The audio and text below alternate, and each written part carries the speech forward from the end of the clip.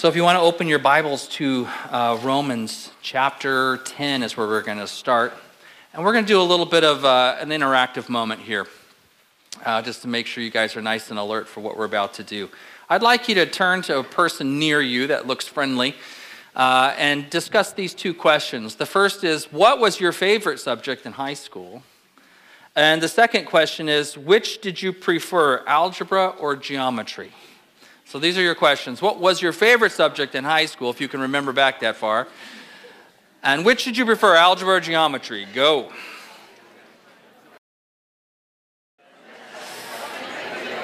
Okay, I was waiting for the lull and it wasn't happening. It just felt like you guys were going to run away with the service. So I'm calling you back.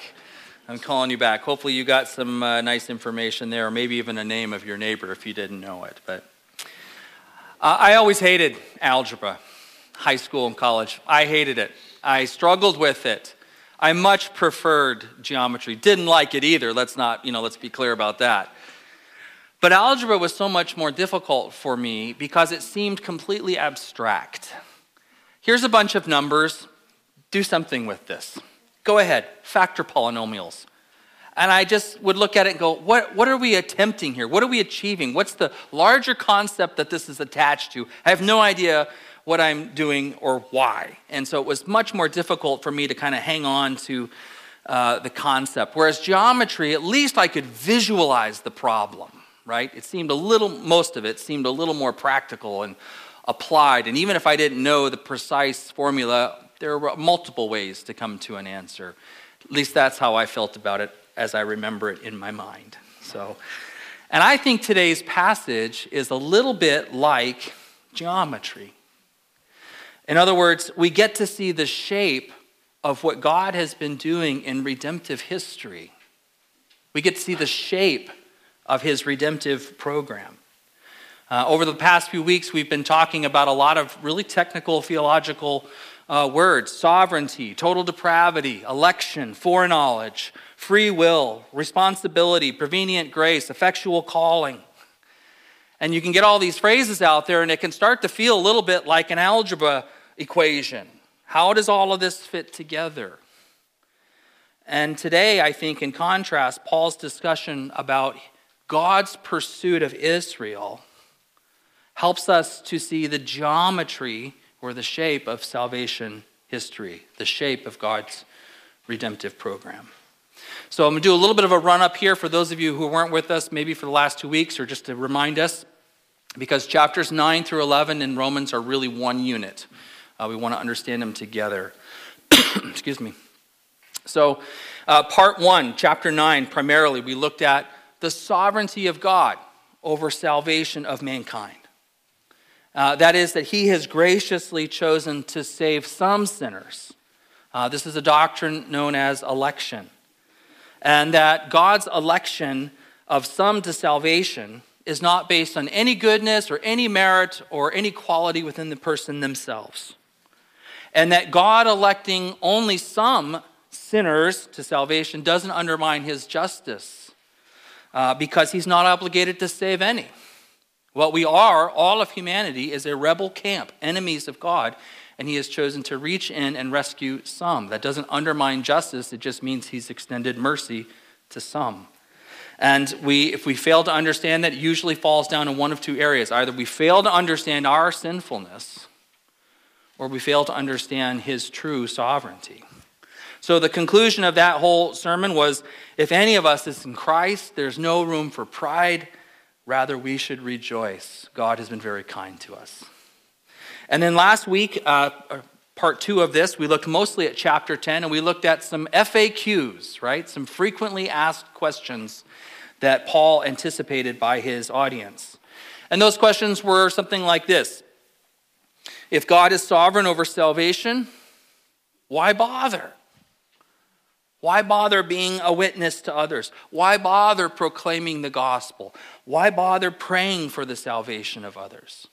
If God is sovereign, what responsibility do we have to repent or to proclaim the gospel? If God is sovereign, do we even have a free will? And if we do, how can he be sovereign over salvation? And if we don't, how can we be judged for rejection? So pretty good questions there, right? And the general answers would look something like this. God's sovereignty over salvation doesn't negate our responsibility to respond to the gospel with repentance or to proclaim it to others. We do have a free will, as we found out last week, but it's compromised. It's busted. It doesn't work correctly such that we won't choose God. We won't choose righteousness or holiness or salvation. We rely upon the work of God drawing us to a saving knowledge of himself. If we hear his voice, we're responsible to respond in repentance and faith. And if we have been rescued by God and received that mercy, we must be his ambassadors because amazingly, God uses us as his instruments. We're part of his sovereign process of drawing others to himself. Probably, if I were to say, any questions? I suspect a few hands might go up just now, including my own. I have questions about my own sermons the last few weeks here. There's a great quote by J.I. Packer, and I meant to put his book in your notes again this week. I did not. It's called Evangelism and the Sovereignty of God by J.I. Packer. It's about 126 pages, I think. And it's one of the crispest, most helpful books I've ever read on this subject. I think I first read it about 25 years ago. So anyways, I recommend that to you. And J.I. Packer, in that book, has this quotation about questions we might have on this subject. He says, in prayer then, and the Christian is the sanest and the wisest when he prays, in prayer, you know that it is God who saves men. You know what makes men turn to God is God's own gracious work of drawing them to himself. And the content of your prayers is determined by this knowledge. On our feet, we may have arguments about it, but on our knees, we are all agreed. I thought that was a really interesting appeal. When you pray, the whole idea that you're praying underscores the fact that you trust in and are aware of the sovereignty of God. So today we basically return to a question that Paul started back in Romans 9 and kind of into 10. He circles back to it here, and it essentially is this question: so what's the deal with Israel? Where's God's relationship? What's his relationship to her now? And so it would kind of surface something like this. Weren't they the chosen people of God? Haven't they largely rejected Jesus as God's Messiah? Doesn't that mean that either God's power or his promises have failed? Has God written her off completely? Has the church replaced her? What's the deal with Israel? What is God doing with them? And what's in her future? And I'm going to give you the answer right up front because I think you're going to need to hold on to a fairly simple answer as we work through some of the tedious stuff here. And it's something like this. God has a loyal love for Israel. He has not written her off.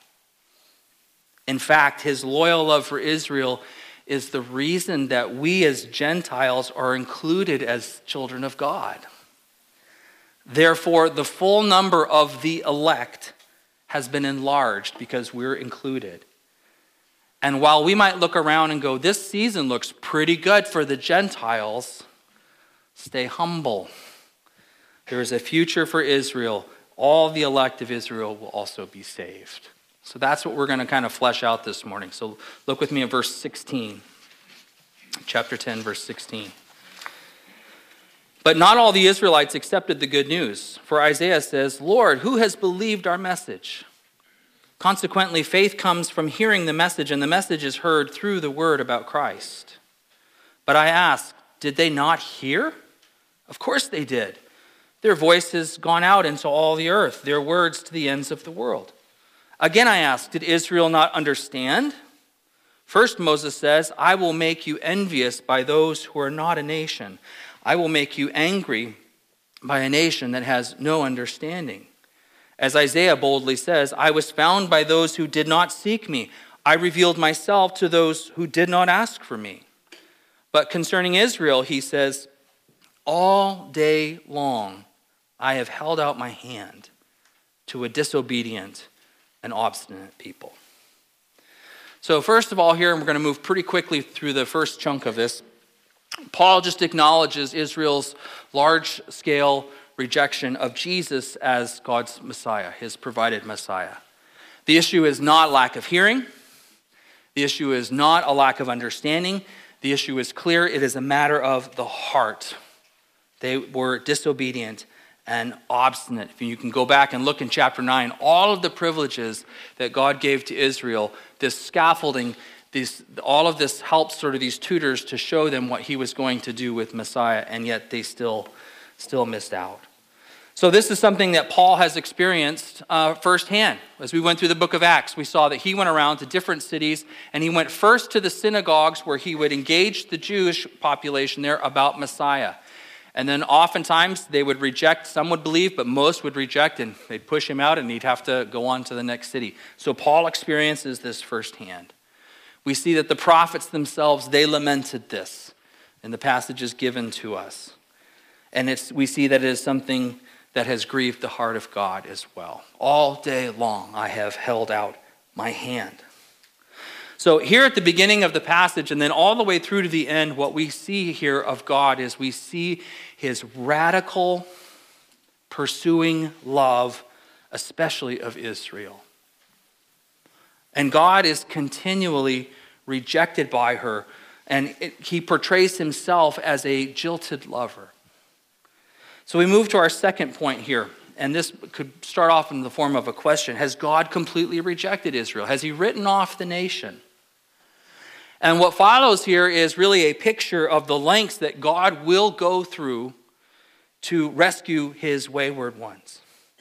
In other words, if the past few chapters caused you to think about God in a way that you felt like he seems sort of aloof, he seems sort of robotic or indifferent or uncaring or mechanical, then that mistaken notion is corrected here as we see the radical pursuing love of God. There's a book that came out a number of years ago by a guy named Joshua Butler. I am not recommending this book to you. Let me be clear. This book has been thrown a couple of times. I do that sometimes with books. I argue in the margins, and then I get to a point of frustration and just toss it. So this one has been tossed a few times. I will say I learned some interesting things in this book. I'm probably you're probably more likely to read it now than if I hadn't said these things about it. But the title is The Pursuing God, and the subtitle is A Reckless, Irrational, Obsessed Love That's Dying to Bring Us Home. A reckless, irrational, obsessed love that's dying to bring us home. How do you feel about that? I'm not calling God's love any of those things, okay? And I much prefer, there was another book written by Tim Keller on essentially the same subject. He titled it Prodigal God. Maybe you've heard of that one. And that line probably offends you a little bit too, because you're like, prodigal God? In what way is he rebellious? The funny thing is, prodigal doesn't mean, or didn't originally mean, rebellious. Do you know what it means? Wasteful, lavish. The story of the prodigal son, the prodigal aspect describes his spending, the wasteful, lavish spending, not that he was a rebel. It's come to mean rebel because of the way we typically use it, but when Keller says prodigal God, what he is referring to is the lavish, extravagant outpouring of love and grace on rebels like you and me. That's why he uses that particular word there. It's not we who pursue and find God, but God who faithfully pursues the fallen, the rebellious, and the wayward, that we might be found and regenerated and redeemed. It's he who draws us to himself. In the book of Hosea, one of the most provocative books in the entire scripture. If you're looking for a little divine scandal in your life, read the book of Hosea this week. In this particular book, God portrays himself as a husband betrayed by a promiscuous wife. And he gives the prophet Hosea a terrible job. The job description for Isaiah is basically this: Hosea, I want you to go and marry a prostitute. And then I want you to live with her through all of the promiscuity, all of the adultery. And when she has kids that aren't even yours, raise them. Stay with her. Don't leave her. Suffer under it. Because you're a living illustration of how I feel for Israel's adultery to me. That's a tough gig, right? Tough job description. And that's meant to be a shocking portrayal of the unrelenting and unconditional love of God. So we might say that Romans 11 is kind of like same song, second verse here. It's not quite as scandalous as the book of Hosea, but the same theology is there. In other words, Israel has rejected Yahweh again, but this time by rejecting Jesus as Messiah. So has God written Israel off? No. He is loyal in his love. He still pursues them steadfastly, maintaining his covenant posture despite her covenant betrayal. His love is demonstrated in this radical, sort of prodigal even, or extravagant fashion. Chapter 11, verse 1. I ask then, did God reject his people? By no means. I'm an Israelite myself, a descendant of Abraham from the tribe of Benjamin. Did God reject his people whom he foreknew? Don't you know what Scripture says in the passage about Elijah and how he appealed to God against Israel? Lord, they've killed your prophets and torn down your altars, and I'm the only one left, and they're trying to kill me. And what was God's answer to him? I have reserved for myself 7,000 who have not bowed the knee to Baal. So too, at the present time, there is a remnant chosen by grace. And if by grace, then it cannot be based on works. If it were, grace would no longer be grace. What then? What the people of Israel sought so earnestly, they did not obtain.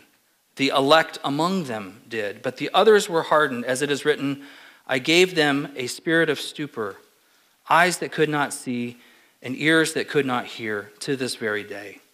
And David says, may their table become a snare and a trap, a stumbling block and a retribution for them. May their eyes be darkened so they cannot see, and their backs be bent forever. So basically what we see here is, though there has been this large-scale rejection, God does not abandon them as a whole. But by grace, he has preserved a remnant known as the elect. And this is sort of a patterned response by God. First of all, he kind of goes back, Old Testament history. Hey, there was, by grace, God preserved a remnant then. And Paul, current day, present day writing, by grace, God has preserved a present day remnant. And these seem to be precedents for what God is doing in the future. In other words, it seems to say, hey, I've done this in the past twice here, and I'm going to do it again. There is a group set aside. We might even say by analogy here, it's almost like God is saying, me and Israel separated but not divorced. Why? Because God won't sign the paperwork. He's not done with her. He refuses to give up despite her promiscuous ways. He remains a pursuing husband even though she is an adulterous bride. Right? Israel broke covenant, but God hasn't quit. In fact, he's rather shrewd in how he tries to win her back. And I'm going to offend some of you with this statement. I understand that in advance, but here's the shrewdness of God. He starts seeing someone else to hold the analogy. Or he starts casting his affection on another. And you know who it is? It's us. It's the Gentiles. And you might get mad at me for that sort of illustration or that language, but that's God's language in Hosea. That's the image and the metaphor that Paul uses here as well. Colorful as it is, I think it's almost necessary for us to see, to really capture the radical love of God for Israel and the lengths he will go through to get her back. He tries to make one people group, Israel, jealous by casting his affections on us, the Gentiles. I said earlier that I don't care for this book by Butler. And he's gotten in trouble with another book that he's written with another group. I won't go into all of that. But his subtitle is closer than I'm comfortable with. The radical pursuing love of God. That's the language I would have used in that book. So let's see what happens here. Verse 11. Again I ask, did they stumble so as to fall beyond recovery? Not at all. Rather, because of their transgression, salvation has come to the Gentiles to make Israel envious. But if their transgression means riches for the world, and their loss means riches for the Gentiles, how much greater riches will their full inclusion bring? I am talking to you Gentiles, and as much as I am the apostle to the Gentiles, I take pride in my ministry in the hope that I may somehow arouse my own people to envy and save some of them. For if their rejection brought reconciliation to the world, what will their acceptance be but life from the dead? If the part of the dough offered as first fruits is holy, then the whole batch is holy. If the root is holy, so are the branches. If some of the branches have been broken off, and you, though a wild olive shoot, have been grafted in among the others, and now share in the nourishing sap from the olive root, do not consider yourself to be superior to those other branches. If you do, consider this. You do not support the root, but the root supports you. You will say then, branches were broken off so that I could be grafted in. Granted, but they were broken off because of unbelief, and you stand by faith. Do not be arrogant, but tremble. For if God did not spare the natural branches, he will not spare you either. Consider, therefore, the kindness and sternness of God. Sternness to those who fell, but kindness to you, provided that you continue in his kindness. Otherwise, you also will be cut off. And if they do not persist in unbelief, they will be grafted in, for God is able to graft them in again. After all, if you were cut off of an olive tree that is wild by nature and contrary to nature, were grafted in to a cultivated olive tree, how much more readily will these, the natural branches, be grafted in to their own olive tree? I didn't count, but that's a lot of illustrations in one section, right? And I'm not going to unpack all of them. But just to make the point here, God has included the Gentiles in order to arouse envy in Israel that she might return to him and be saved.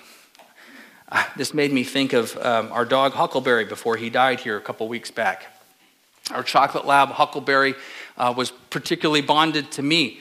And if I would go over and hug on my wife a little bit, Huckleberry would come over and whine and nuzzle and try to split us apart. He would get jealous. This is what God is doing here with Israel. He's trying to provoke a jealousy in her. So we start with this first question that I think is helpful. Have they stumbled to the point of falling beyond recovery? Is this just a slip or is this a full-on fall?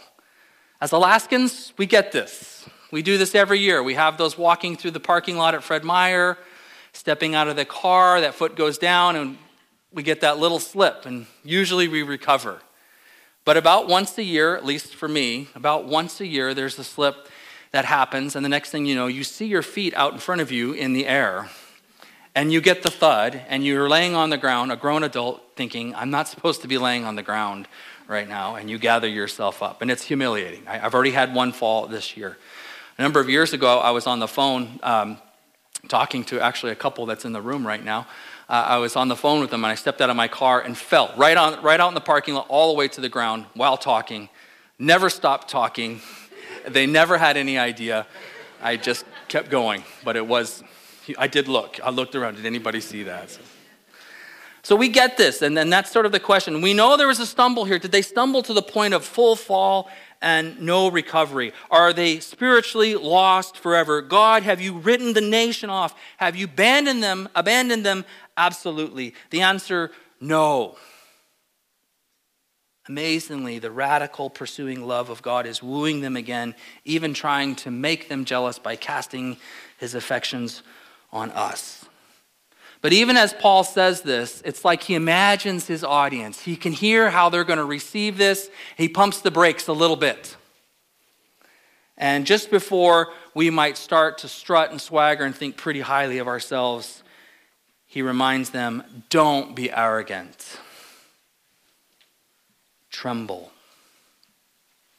I think the temptation for Gentiles, particularly in the era that we're living in right now, is twofold. One, we think too highly of ourselves. Or two, some may think too lowly of Israel for her rejection of Messiah. These are the temptations that I think were available for Paul's audience at this same time, and he's trying to help guard them against this. So to prevent either of those errors, he basically says, hey, Israel's loss was your gain. Yeah, be happy about that. But can you imagine her restoration and how meaningful that will be? Or Gentile Christians, stay humble about your inclusion. Consider the kindness of God, but don't forget his sternness. The reality remains those who remain in unbelief will be cut off. Or to put a fine point on that, any who reject Christ will be cut off. Any who receive Christ will be saved. So now we turn to what I'm going to call sort of the pinnacle of chapters 9 through 11.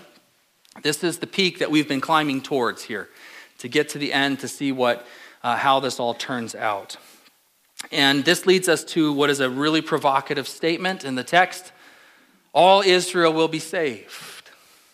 What does that mean? Verse 25. I don't want you to be ignorant of this mystery, brothers and sisters, so that you may not be conceited. Israel has experienced a hardening in part until the full number of the Gentiles has come in. And in this way, all Israel will be saved. As it is written, the deliverer will come from Zion. He will turn godlessness away from Jacob. And this is my covenant with them when I take away their sins. As far as the gospel is concerned, they are enemies for your sake. But as far as election is concerned, they are loved on an account of the patriarchs, for God's gifts and his call are irrevocable. Just as you who were at one time disobedient to God have now received mercy as a result of their disobedience, so they too have now become disobedient in order that they too may now receive mercy as a result of God's mercy to you. For God has bound everyone over to disobedience so that he may have mercy on them all. So this brings us to our fourth point here, and then I'm going to unpack how I get to it. The mystery of God is revealed. He has not abandoned rebels, Gentile or Jew, but all who call upon the name of the Lord, the elect, will be saved, including Israel. Okay, now I want you to do something for me. I want you just to rub your hands together. Okay, go ahead. Stretch your arms out in front. Take a deep breath. We're going into a fiddly section here. I need your best attention. I'm going to try to unpack this, okay? A couple weeks ago, I showed you how Paul used the term Israel in two different ways in one instant, right? This was in chapter 9, verses 6 and 7, and he said this, "It is not as though God's word had failed, for not all who are descended from Israel are Israel." So we have two senses that he used the word there. He has ethnic Israel, those who are descendants of Jacob, and spiritual Israel, and I'm going to say that is all of those who are elect for salvation. In other words, not all of those who are descendants from Jacob are the elect of God. Okay? Since that time, Paul has used the term Israel 8 more times in this section that we're in here in chapters 9 through 11. Every time he's used it, it has been to communicate ethnic Israel or national Israel. And that turns out to be important as we ask this question, what does it mean when he says all Israel will be saved? There are 3 different ways to interpret this. I've listed them in your notes. In fact, you have so many notes, I didn't even have time to generate small group questions for you this week. So if you're a small group leader, be warned. 3 different ways we can interpret all Israel here. The first is this: the whole community of the elect, Jews and Gentiles alike, from every generation. So those who interpret it this way, this is sometimes referred to as replacement theology. And essentially what that believes is that's a claim that the church, all who are regenerate, all the elect, have replaced Israel. This was really popular in the early church. It was popular coming right off of the Reformation. It's the view that John Calvin held and asserted, okay? It's actually fallen out of vogue a little bit here recently, and it's not my favorite choice here. I don't particularly hold to this position, and here's why. These are the weaknesses with it. Paul has already taught in Galatians and even in Romans 4 here that Gentiles could be included into the family of God as Gentiles. They did not have to become Jewish or practice in the ways that the Jews did. So to turn around here and refer to the Gentile church as Israel would sort of contradict that message or at least muddle it. So hopefully you can see what I'm getting at there. The second problem with it is this. That interpretation, I think, runs counter to the point here. How many times throughout this passage has Paul been trying to quell Gentile pride? So to now turn around here and call them Israel such that they might claim we're the true Israel would be more likely to fuel that pride rather than to quell it. The third problem, and I think this is the most serious problem with this view, is that it requires a shift in the way that Paul uses the term Israel. 8 consecutive times, including the verse right prior to this one, he has used it to refer to ethnic Israel. To say that it now means the church is to sort of throw in a whole new use that he's never used it that way before. All right, that's the first view. The second view, I know this is really in the weeds here, but that's where we are.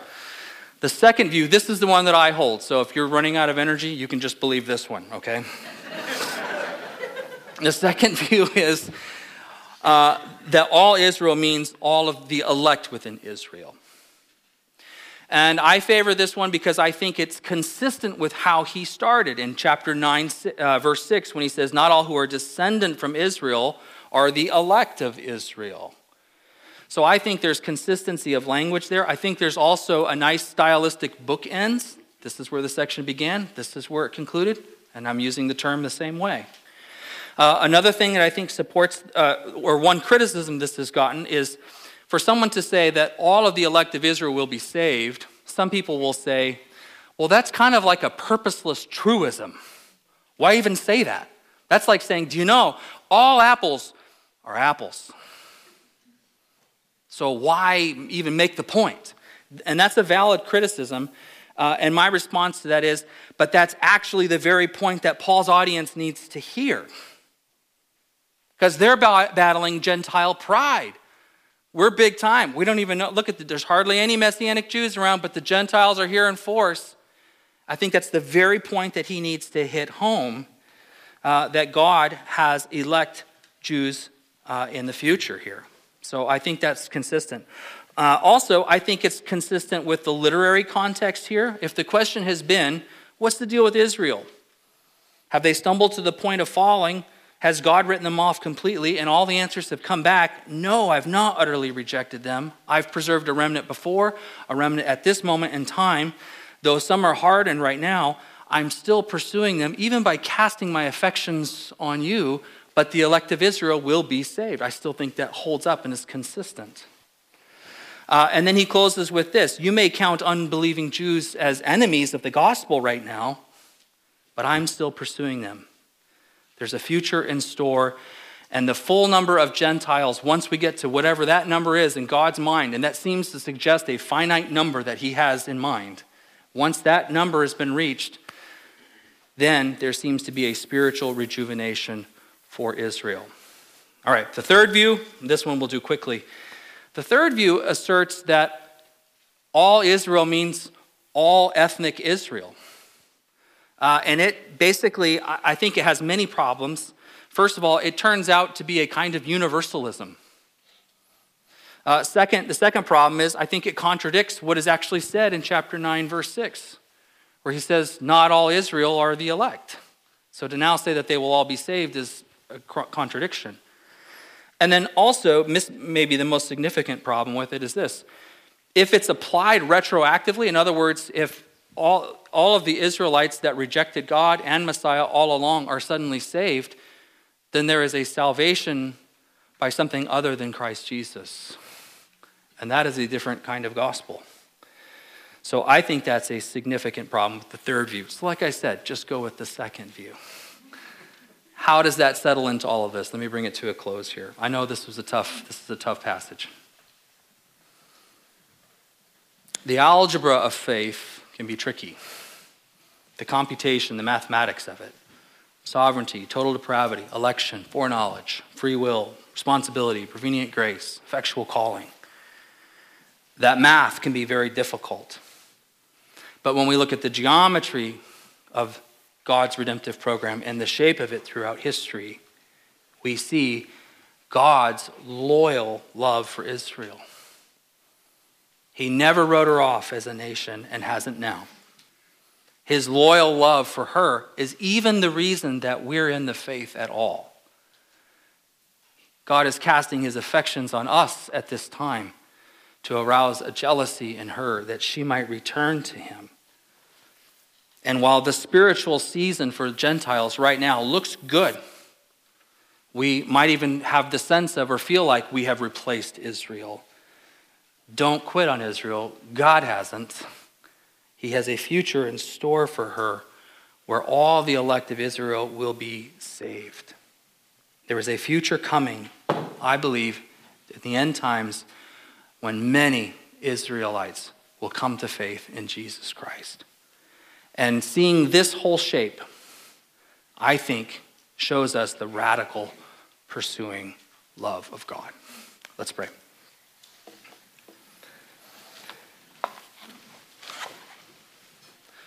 Lord, this is really the big story of your relationship with mankind and who you're rescuing, how and why. I pray, Lord, I know there are many points along here where we have questions, where the illustrations might not connect with us, and we might wonder about you and your purposes and your reasons. But I pray, Lord, that if we have heard your voice by your grace and mercy and drawing, I pray that we who have responded by faith, Lord, would be good ambassadors of yours. That we would rejoice in the loyal and pursuing love of God that pursued us. And Lord, may we mimic that as we faithfully and loyally pray for our non-believing friends and family members, as we faithfully articulate the gospel to them, and faithfully live out our faith in a way that is beautiful and compelling. You are a loyal, loving, pursuing God. May we just show even glimpses of that in the life you've given to us. We pray this in Jesus' name. Amen. I think there's a really beautiful and appropriate way for ending a sermon on this topic, which is so difficult. And Paul does it himself. And at the end here in verse 33. Oh, the depth of the riches of the wisdom and knowledge of God. How unsearchable his judgments and his paths beyond tracing out. Who has known the mind of the Lord? Or who has been his counselor? Who has ever given to God that God should repay him? From him and through him and to him are all things. To him be the glory forever. Amen.